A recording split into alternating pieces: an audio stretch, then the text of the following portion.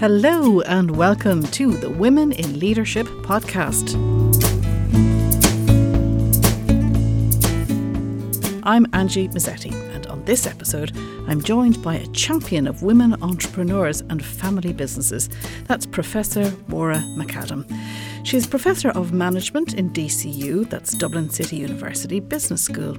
Maura has been amplifying the voices of women in business who are often slow to talk about their achievements, and they're sometimes reluctant to claim the credit for all their hard work. I'm very much a feminist researcher, and it's this idea of giving voice.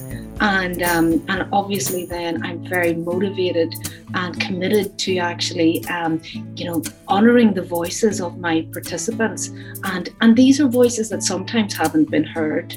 Maura also advises women entrepreneurs to trust their instinct and to use all of the support systems that are there, especially from the LEO offices around the country. First of all, I would say take it with both hands and see what's there, and use all of the, there could be training courses, there could be accelerator programs, and all of them have such a wealth of information.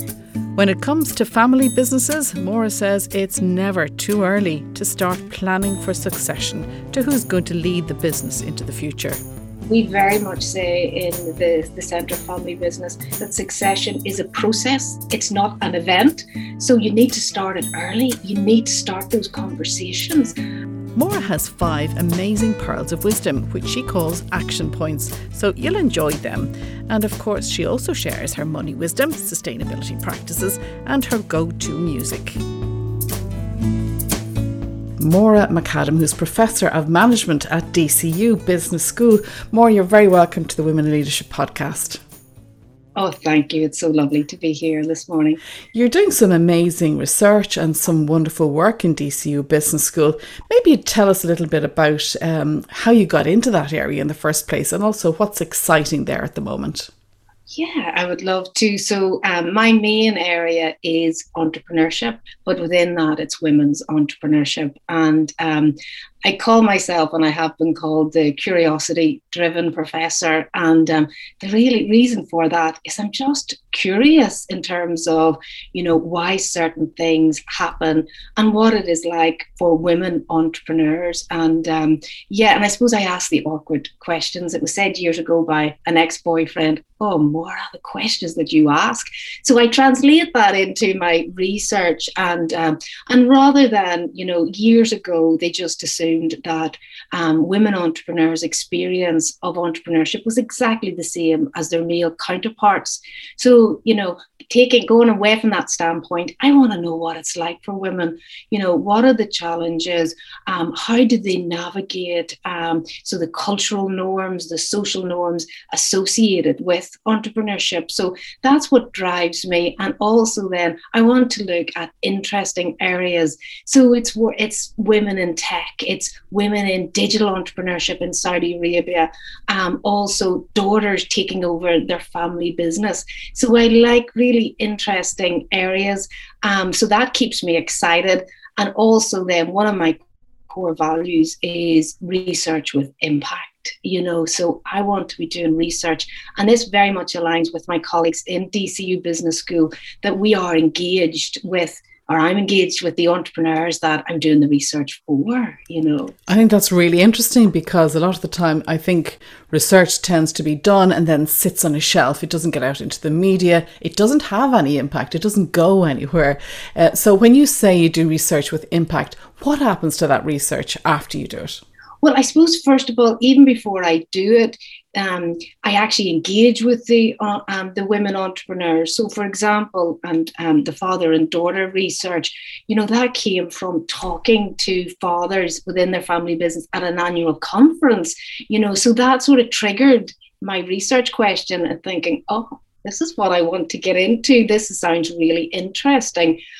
So then I go off, do the research, and then I think, well, okay, how can we disseminate that? So yes, it's very easy to go down the academic route, which is very important in terms of, the journals, the reports, the book chapters, but there's other dissemination channels. So like there's Twitter, there's podcasts, there's the Irish Times. It's all of these things are so very important in terms of getting the message out there. Now, you mentioned father and daughter, and I think near us we have a chimney sweep that has his name and daughter, and everybody goes like, oh, because it feels different, it sounds different. And I think it's probably a unique selling proposition for them because they stand out. It's something different, but it's a pity that it is so unusual, isn't it? Is it becoming more normal, or what's happening in that space of father and daughters? Yeah, I suppose it is couched within the broader women in family business. And I think the first thing I would say is that women have been involved in family businesses for centuries, but they have been very much in the behind the scenes, the supporting, and what we refer to as invisible roles. And invisibility is very much characteristic of women's traditional role in family business. But what we have seen at the National Centre of Family Business at DCU is that women are taking more visible positions in family businesses. They are taking the leadership positions. But also we have to realise that this, and you mentioned it there, it's going against the social and cultural norms. And, and one of the most traditional approaches to family business succession planning is primogeniture. And primogeniture still exists in most Western societies, including Ireland.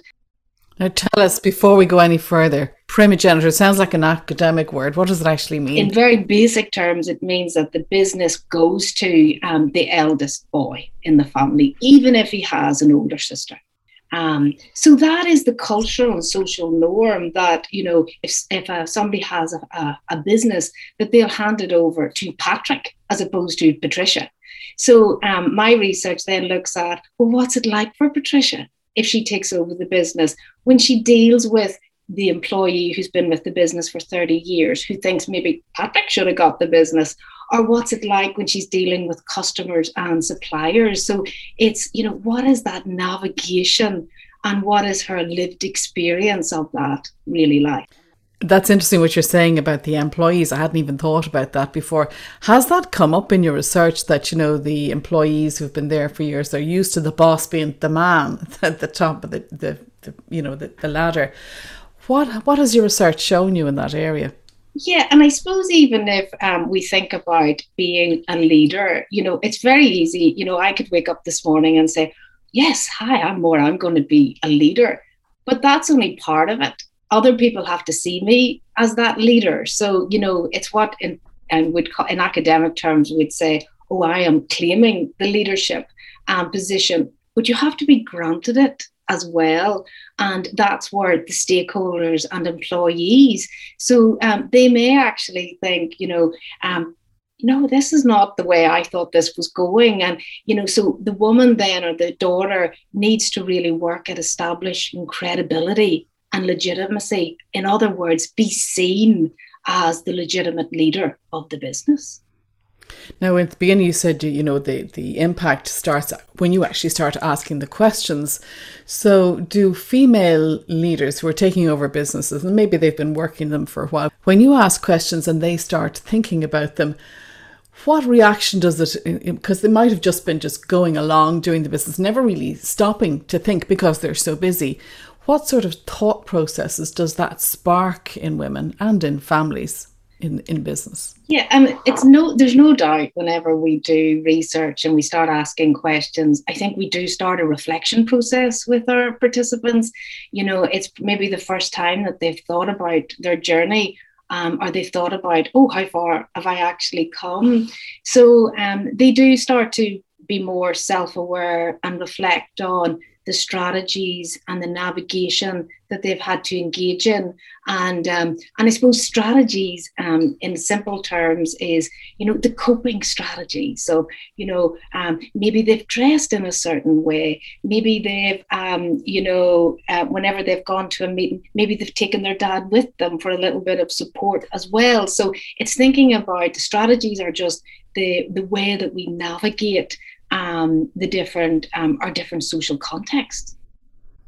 That's interesting you say about the way they dress. So are they dressing down? Are they dressing more spectacularly? How does dress come into it? Yeah. Is it about expectations, I suppose? And this is actually, dress has shown up in some of my other research projects as well. So for example, women in tech, they would have tended when they were starting off their businesses. And, you know, in terms, again, it's all about trying to establish credibility and be seen as a legitimate entrepreneur, that they actually would have dressed down. You know, they would have felt that in order to look like the high-tech entrepreneur, they need to actually, you know, maybe hide some of their femininity. So they would have maybe wore trouser suits and they would have tried to blend in. So dress is definitely a strategy that we can use in terms of, you know, trying to gain credibility in terms of blending in. And then sometimes women want to use it to stand out from the crowd and to stand out, say, from the masculine norm. And of course, what some women would say is no matter what way they do, it's going to be wrong. You know, like if they do, because a lot of leadership talk about being your authentic self and bringing your authentic self to work. I presume that applies in tech as well. You know, bringing that whole self, that femininity, can it work? And how can you use that as a strategy, or do you? Should you? Again, and I suppose this refers to sort of the conflicting social roles that women have. And, you know, and again, this applies to women in tech, applies to women in family business.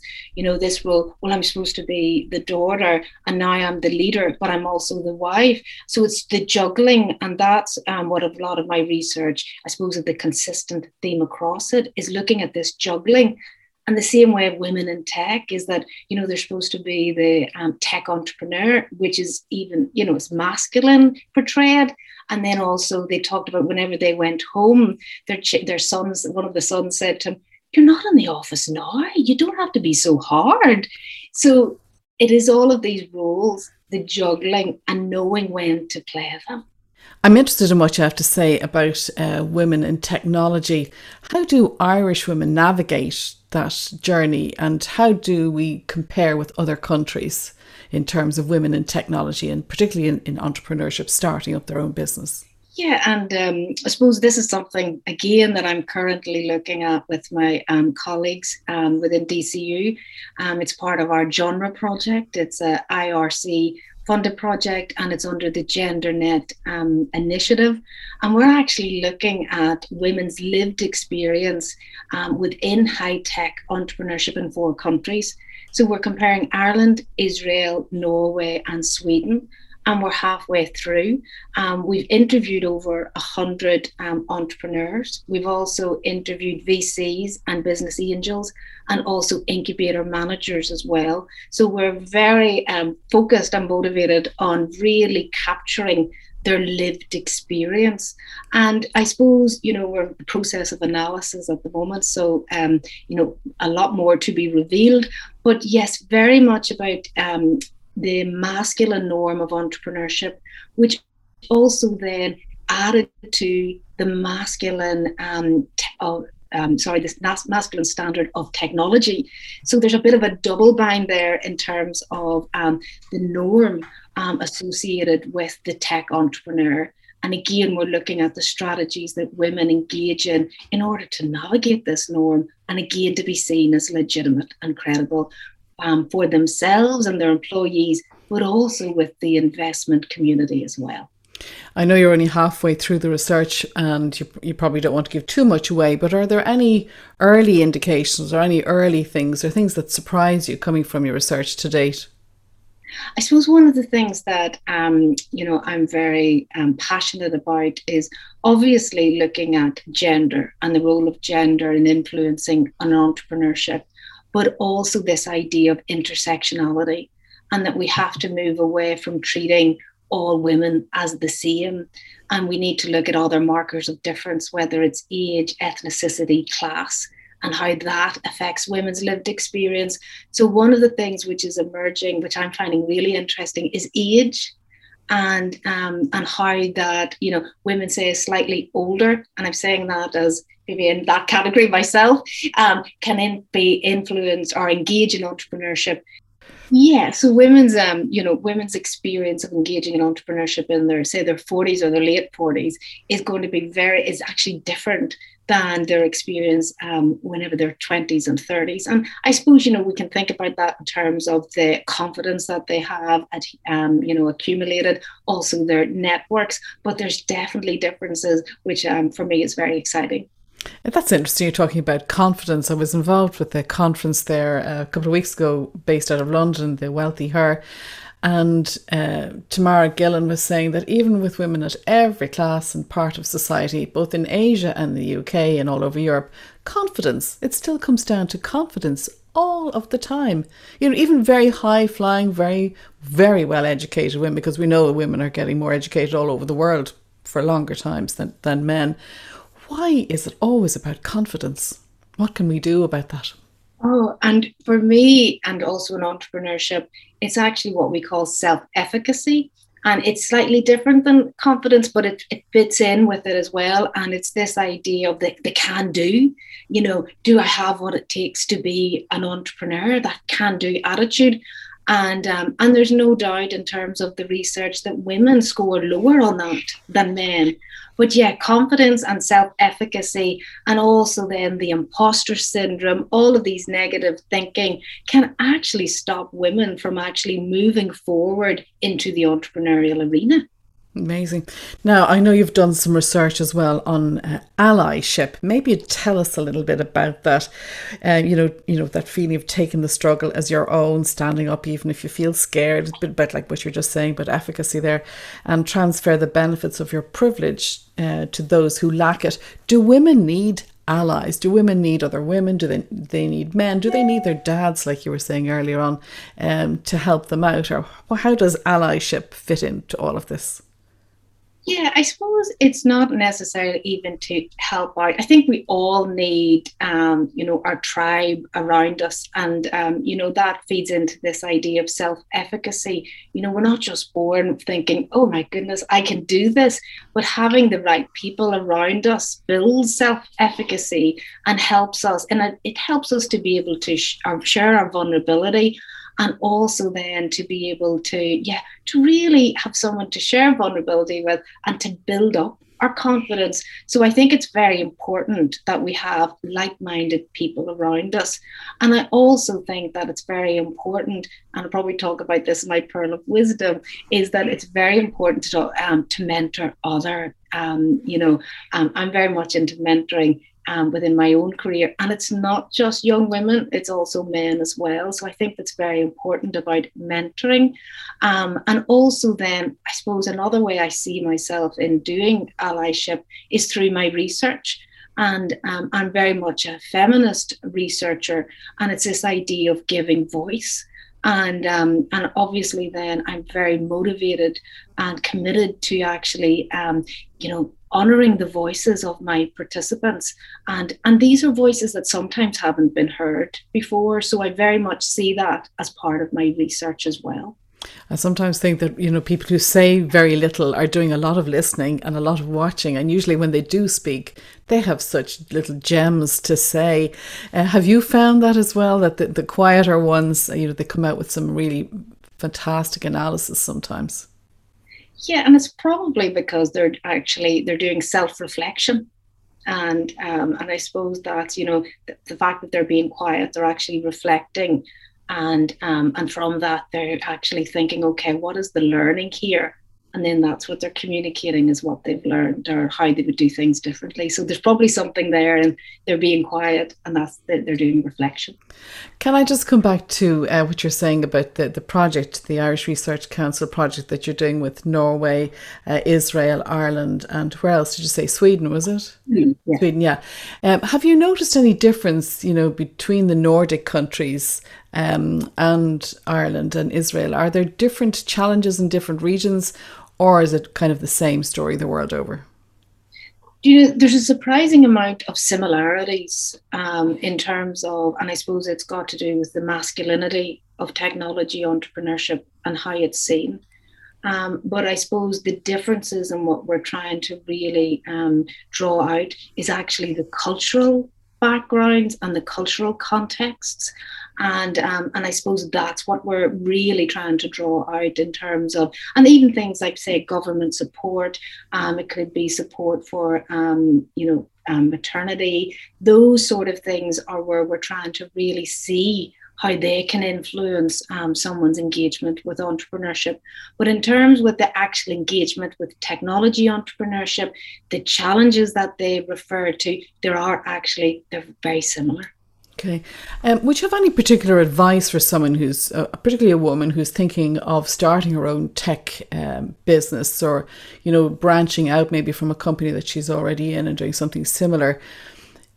I know you've seen the challenges that some women are up against, but are there any particular pieces of advice you could give them from what you've discovered so far? Yeah, I suppose there's an information gathering piece in terms of looking to see what support is out there. And there is a lot of support, and I can take a bit of time to sift through it. So I suppose that's one of the first things, is to look to see what support is there. I'd also try to get involved in, say, women in business networks, and see, can you get involved in any which are technology based? So again, you're building up your tribe, and you're also building up your networks. And networks are incredibly important, not just for the social aspect, but also in terms of finding out, the information, finding out about suppliers, finding out about VCs. And I suppose it's getting also yourself known and building your profile within that space, with that space being technology, but also even the subsector, the subsector of technology that you're involved in. So information gathering, building up your network, but also trying to raise your visibility for women tech entrepreneurs. When you say gathering information, are you talking about government supports, the kind of the Leo enterprises, that kind of thing, or wider than that? Yeah, no, that would be my first stop in terms of, let's see what is out there. And there is a lot of support out there for, entrepreneurs, but also female entrepreneurs as well. So first of all, I would say take it with both hands and see what's there, and use all of the, there could be training courses, there could be accelerator programs, and all of them have such a wealth of information that you can leverage, which is there, and also people that have gone that path beforehand. So that would be definitely to grab with both hands the information and the support that's available. And when you mentioned networks there, anytime I've been to any network events, and I go to quite a lot of them, it's amazing how good other women are at helping other women up that ladder, isn't it? And sharing their their advice and their own journey with other women. It's been fantastic. Have you found that? Absolutely, because those networks are so important also for the social aspect, and the isolation, because entrepreneurship is, when you're starting off, you are isolated. You may have left a large organization where you're surrounded by people, although obviously very different now in the COVID environment, but you're starting on your own, and to be able to go to events and to be able to surround it by other people in that similar situation provides so much support. But also then, and particularly I would find this in Ireland, that women entrepreneurs will say, oh, have you spoken to such and such? Here's his card, here's her card, and this is how, and phone me, I'll help you. And even I've just even noticed, even in my own sort of academic context, that I would get emails of, this is Maura, I'm introducing you to. So I think women entrepreneurs and women in general in Ireland are very supportive. I think it's probably because they can identify how lonely it was for themselves starting out as well. Yeah, that empathy. Yeah, definitely. Before we wrap up, and I've really enjoyed our conversation, Maura, thank you so much. Can I just ask you about one thing that was really caught my eye in some of your stuff? Cyber feminism. What on earth is cyber feminism? So this is another project that I'm looking at, is digital entrepreneurship. And I look at this particularly, I've done it within Saudi Arabia, and also have another project looking at it in Ireland. And in very simple terms, cyber feminism actually looks at what is it like for women online. So it's very easy, I suppose, that there is an argument to say, oh, if women go online, they're sexless, they're bodiless, they're nameless, it's open for all. Where cyber feminism would actually critique that and say, well, actually, we need to look at both sides. So yes, it may be an open space in terms of the online environment, but also some of the inequalities that women experience offline, they may also experience online. And we've seen that with some of the trolling and the bullying. So basically what it looks at, and rather than just saying that being online is open for all, it takes a more critical perspective of that, and, to see what is it really like for women in the online environment. I think there'd probably be eyebrows raised even mentioning Saudi Arabia, that people think, they have a certain idea. What have you discovered about cyber feminism and Saudi Arabia? We tend to have a very closed opinion, I suppose, of women in Saudi Arabia. Yeah, so I suppose if we look at it from a digital perspective, they are very much what we refer to as digital natives in terms of their Twitter usage and Instagram and social media. So the research looked at how they used these digital technologies to overcome some of the social and cultural barriers. And again, for me, it's the navigation and also about the lived experience. So looked at, it was actually 6 women entrepreneurs and how they used digital technologies for their business and what that looked like on a day-to-day experience. Very interesting. Okay, before we wrap up, tell me, what are your 5 pearls of wisdom? Okay, so being a doer, I maybe changed my pearls of wisdom into pearls of wisdom stroke action points. So my first one, I suppose, is don't wait for permission. And number one, don't wait for permission. Don't wait until, I've got the master's, that, I've done 10 years somewhere. Don't put these milestones on yourself to be an entrepreneur. Don't wait for permission, just do it. So that would be my first one. My second one, and I suppose I've seen this so much with women entrepreneurs, is do not be afraid to say, I am an entrepreneur. I've been to so many events that I know that women who are very successful entrepreneurs are actually saying, oh, you mean my wee business or my project? So, claim it. So I am an entrepreneur. So that's my number 2. So number 3 would, I suppose, apply for women in senior management. And this is for me, it's this idea of level up, work to the job to the next level up. Now, this actually came from my teenage years and came from the nuns. And so they would have said to us, if you want a C in your exam, you need to, if you aim for a C, you might get a D, but you might get a C. But if you want to see, you need to aim for a B. So, and I think that's really good in terms of whatever job you're doing, think about the job, the next level up, and work to that. And don't be afraid to work to that, So very much about leveling up. Number 4 for me is what I call my morning matters. And so when I get up and wake up in the morning, I could go 100 miles an hour if you allowed me. And my day would just be chaotic. I want to do the emails and I want to get going, but I've had to slow myself down in the mornings and do what I call my morning matters. And that's about my meditation, which really has helped my creativity, but also, realizing, aligning again with your values. And also saying to yourself, who do I want to show up as today? So that's very important for me. And then something that we've touched on, this idea, it sounds much more nicer when I say American, send the elevator back down, send the lift back down. Doesn't sound as good.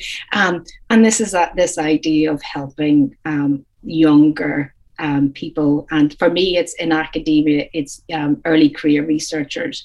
And, I've been very fortunate with my job that I absolutely love it. So it's my responsibility now to help others. And I must say it's male and female early career academics with me. And I remember a few years ago, somebody said to me, are you not afraid of them catching up? Are you not afraid of them catching up? And I said, catching up? I hope they overtake me. I hope they take what I give them and use that and really excel. So it's not about that at all. It's about giving back. That's very generous. I don't think everybody would be like that, but I admire you. I think it's terrific, and I believe in that myself as well. I want to move on to something that women sometimes can be very iffy about, and that's finance and money. And I think it comes back to valuing ourselves and being nervous. It's a bit like what you were saying earlier on about calling themselves an entrepreneur. But money, what's the best bit of money advice you ever got, or how do you feel about money and finance and how it affects women's value? Do you know, it's maybe not, it's sort of related to finance, but I have three brothers and I was the only girl.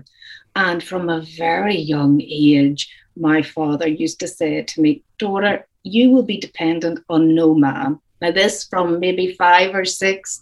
And but he meant this in finance. He also, whenever I was able to, to drive, driving to him was one of the most important things about independence.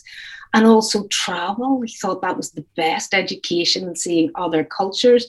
So that very much has, I suppose, integrated in every part of my life. And I suppose with finance, having financial independence, being able to, if possible, take care of yourself and also just be aware, having that awareness of where money is going. And so I think financial independence, and as you say, I think it does relate to how you value yourself, that if you're worth it, for want of a better word, that, you pay attention to these things and, I think that's why that L'Oreal line, because I'm worth it, really rings home to a lot of women, Terrific advice. I love your dad.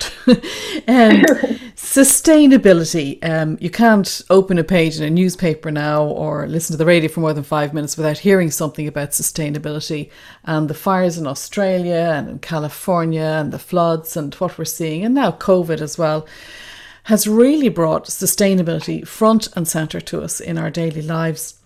How does sustainability affect business, or what your concept of business, and what's your own sustainability? What are your own thoughts about sustainability in your own life? So I'm the first to answer the first part, I'm going to relate it to family business. And in terms of sustainability and family business, obviously about legacy and passing the business on. And, if we interviewed 10 founders of a family business, I would say nearly all 10, maybe 9.5 would say they want to pass the business on to their the next generation. However, there's so much evidence to say that family businesses are not very good at this, and the percentages of businesses that don't even succeed to the third and fourth generation are quite worrying. Sustaining the family business is really good talent management. And talent management is about harnessing, obviously the talent, and also then rewarding on merit, not rewarding on gender, not rewarding as a result of family membership, ownership, or birth order. So I think that's talent management will really help that within the family business. In terms of my own sustainability, I suppose it's very much, again, it's about, I suppose my morning matters in terms of how I want to show up for the world and for today. And also what legacy do I want to leave in terms of, I suppose, my research, and also about honouring the voices of the women that I interview. So. Fantastic. I like what you're saying, but I think it's easier said than done, particularly when it comes to families. You see it in really big family businesses, navigating, as you say that word a lot, and it's so true, how to hand a business on to the next generation. It must be so difficult. And anytime I've read any pieces by you or about you in the newspapers or on radio, that seems to be something that rings true to a lot of people with businesses, that ability to, save the business that people have worked, put blood, sweat and tears into for generations, and how to make the coming generations appreciate it as well. It's just, I think people shy away from actually talking about it. They feel that it's a sensitive issue, that it's an awkward issue. And we very much say in the Centre Family Business that succession is a process. It's not an event. So you need to start it early. You need to start those conversations. and such important conversations. But I think, there is a shying away from them. And then they don't get dealt with, So I think that people think about it as it happens at the reading of the will, almost like in a drama. So to finish on a lighter note, music. Is music part of your day? Is it part of your morning routine? What sort of music gets you up and at it in the morning? Oh my goodness, I love music. I think for me it's such a mood changer, and I can listen to anything and everything. And again, having 3 brothers growing up, I was influenced by many, many different types of music. And I was laughing to myself this morning because I remember before I was doing a keynote in the US in those days when we could travel. And before I had my headphones in, and somebody came over and said, "Oh, are you listening to yourself before you go on stage?" And I thought, oh yes. Oh no, I was listening to AC/DC, Thunderstruck. I was trying to get myself in the mood. So yeah, I really think that music is such a gift. And also then I love, and from a very early age, loved strong female singers like Kate Bush and Tori Amos. And I love Florence and the Machine. And again, it's all about honouring the voices of women. So yeah, I love music. Maura McAdam, it's been a pleasure listening to your own voice and your own wisdom, and the very best of luck to you with all your work. You're doing a great job and we really appreciate it. And thank you for being a wonderful guest on the Women in Leadership podcast. Oh, thank you so much. It's been my pleasure. That was Maura McAdam, Professor of Management at DCU Business School. Thanks to Maura, and thanks to you for listening. If you like what you hear, follow us on Spotify or Apple Podcasts. We're also on LinkedIn, Twitter, Instagram, and there's lots more interviews in our back catalogue on the website www.womeninleadership.ie. We love to hear from you, so email us on info@womeninleadership.ie or through the website. Until the next time, from me, Angie Mazzetti, and all of the Women in Leadership podcast team, goodbye and take care.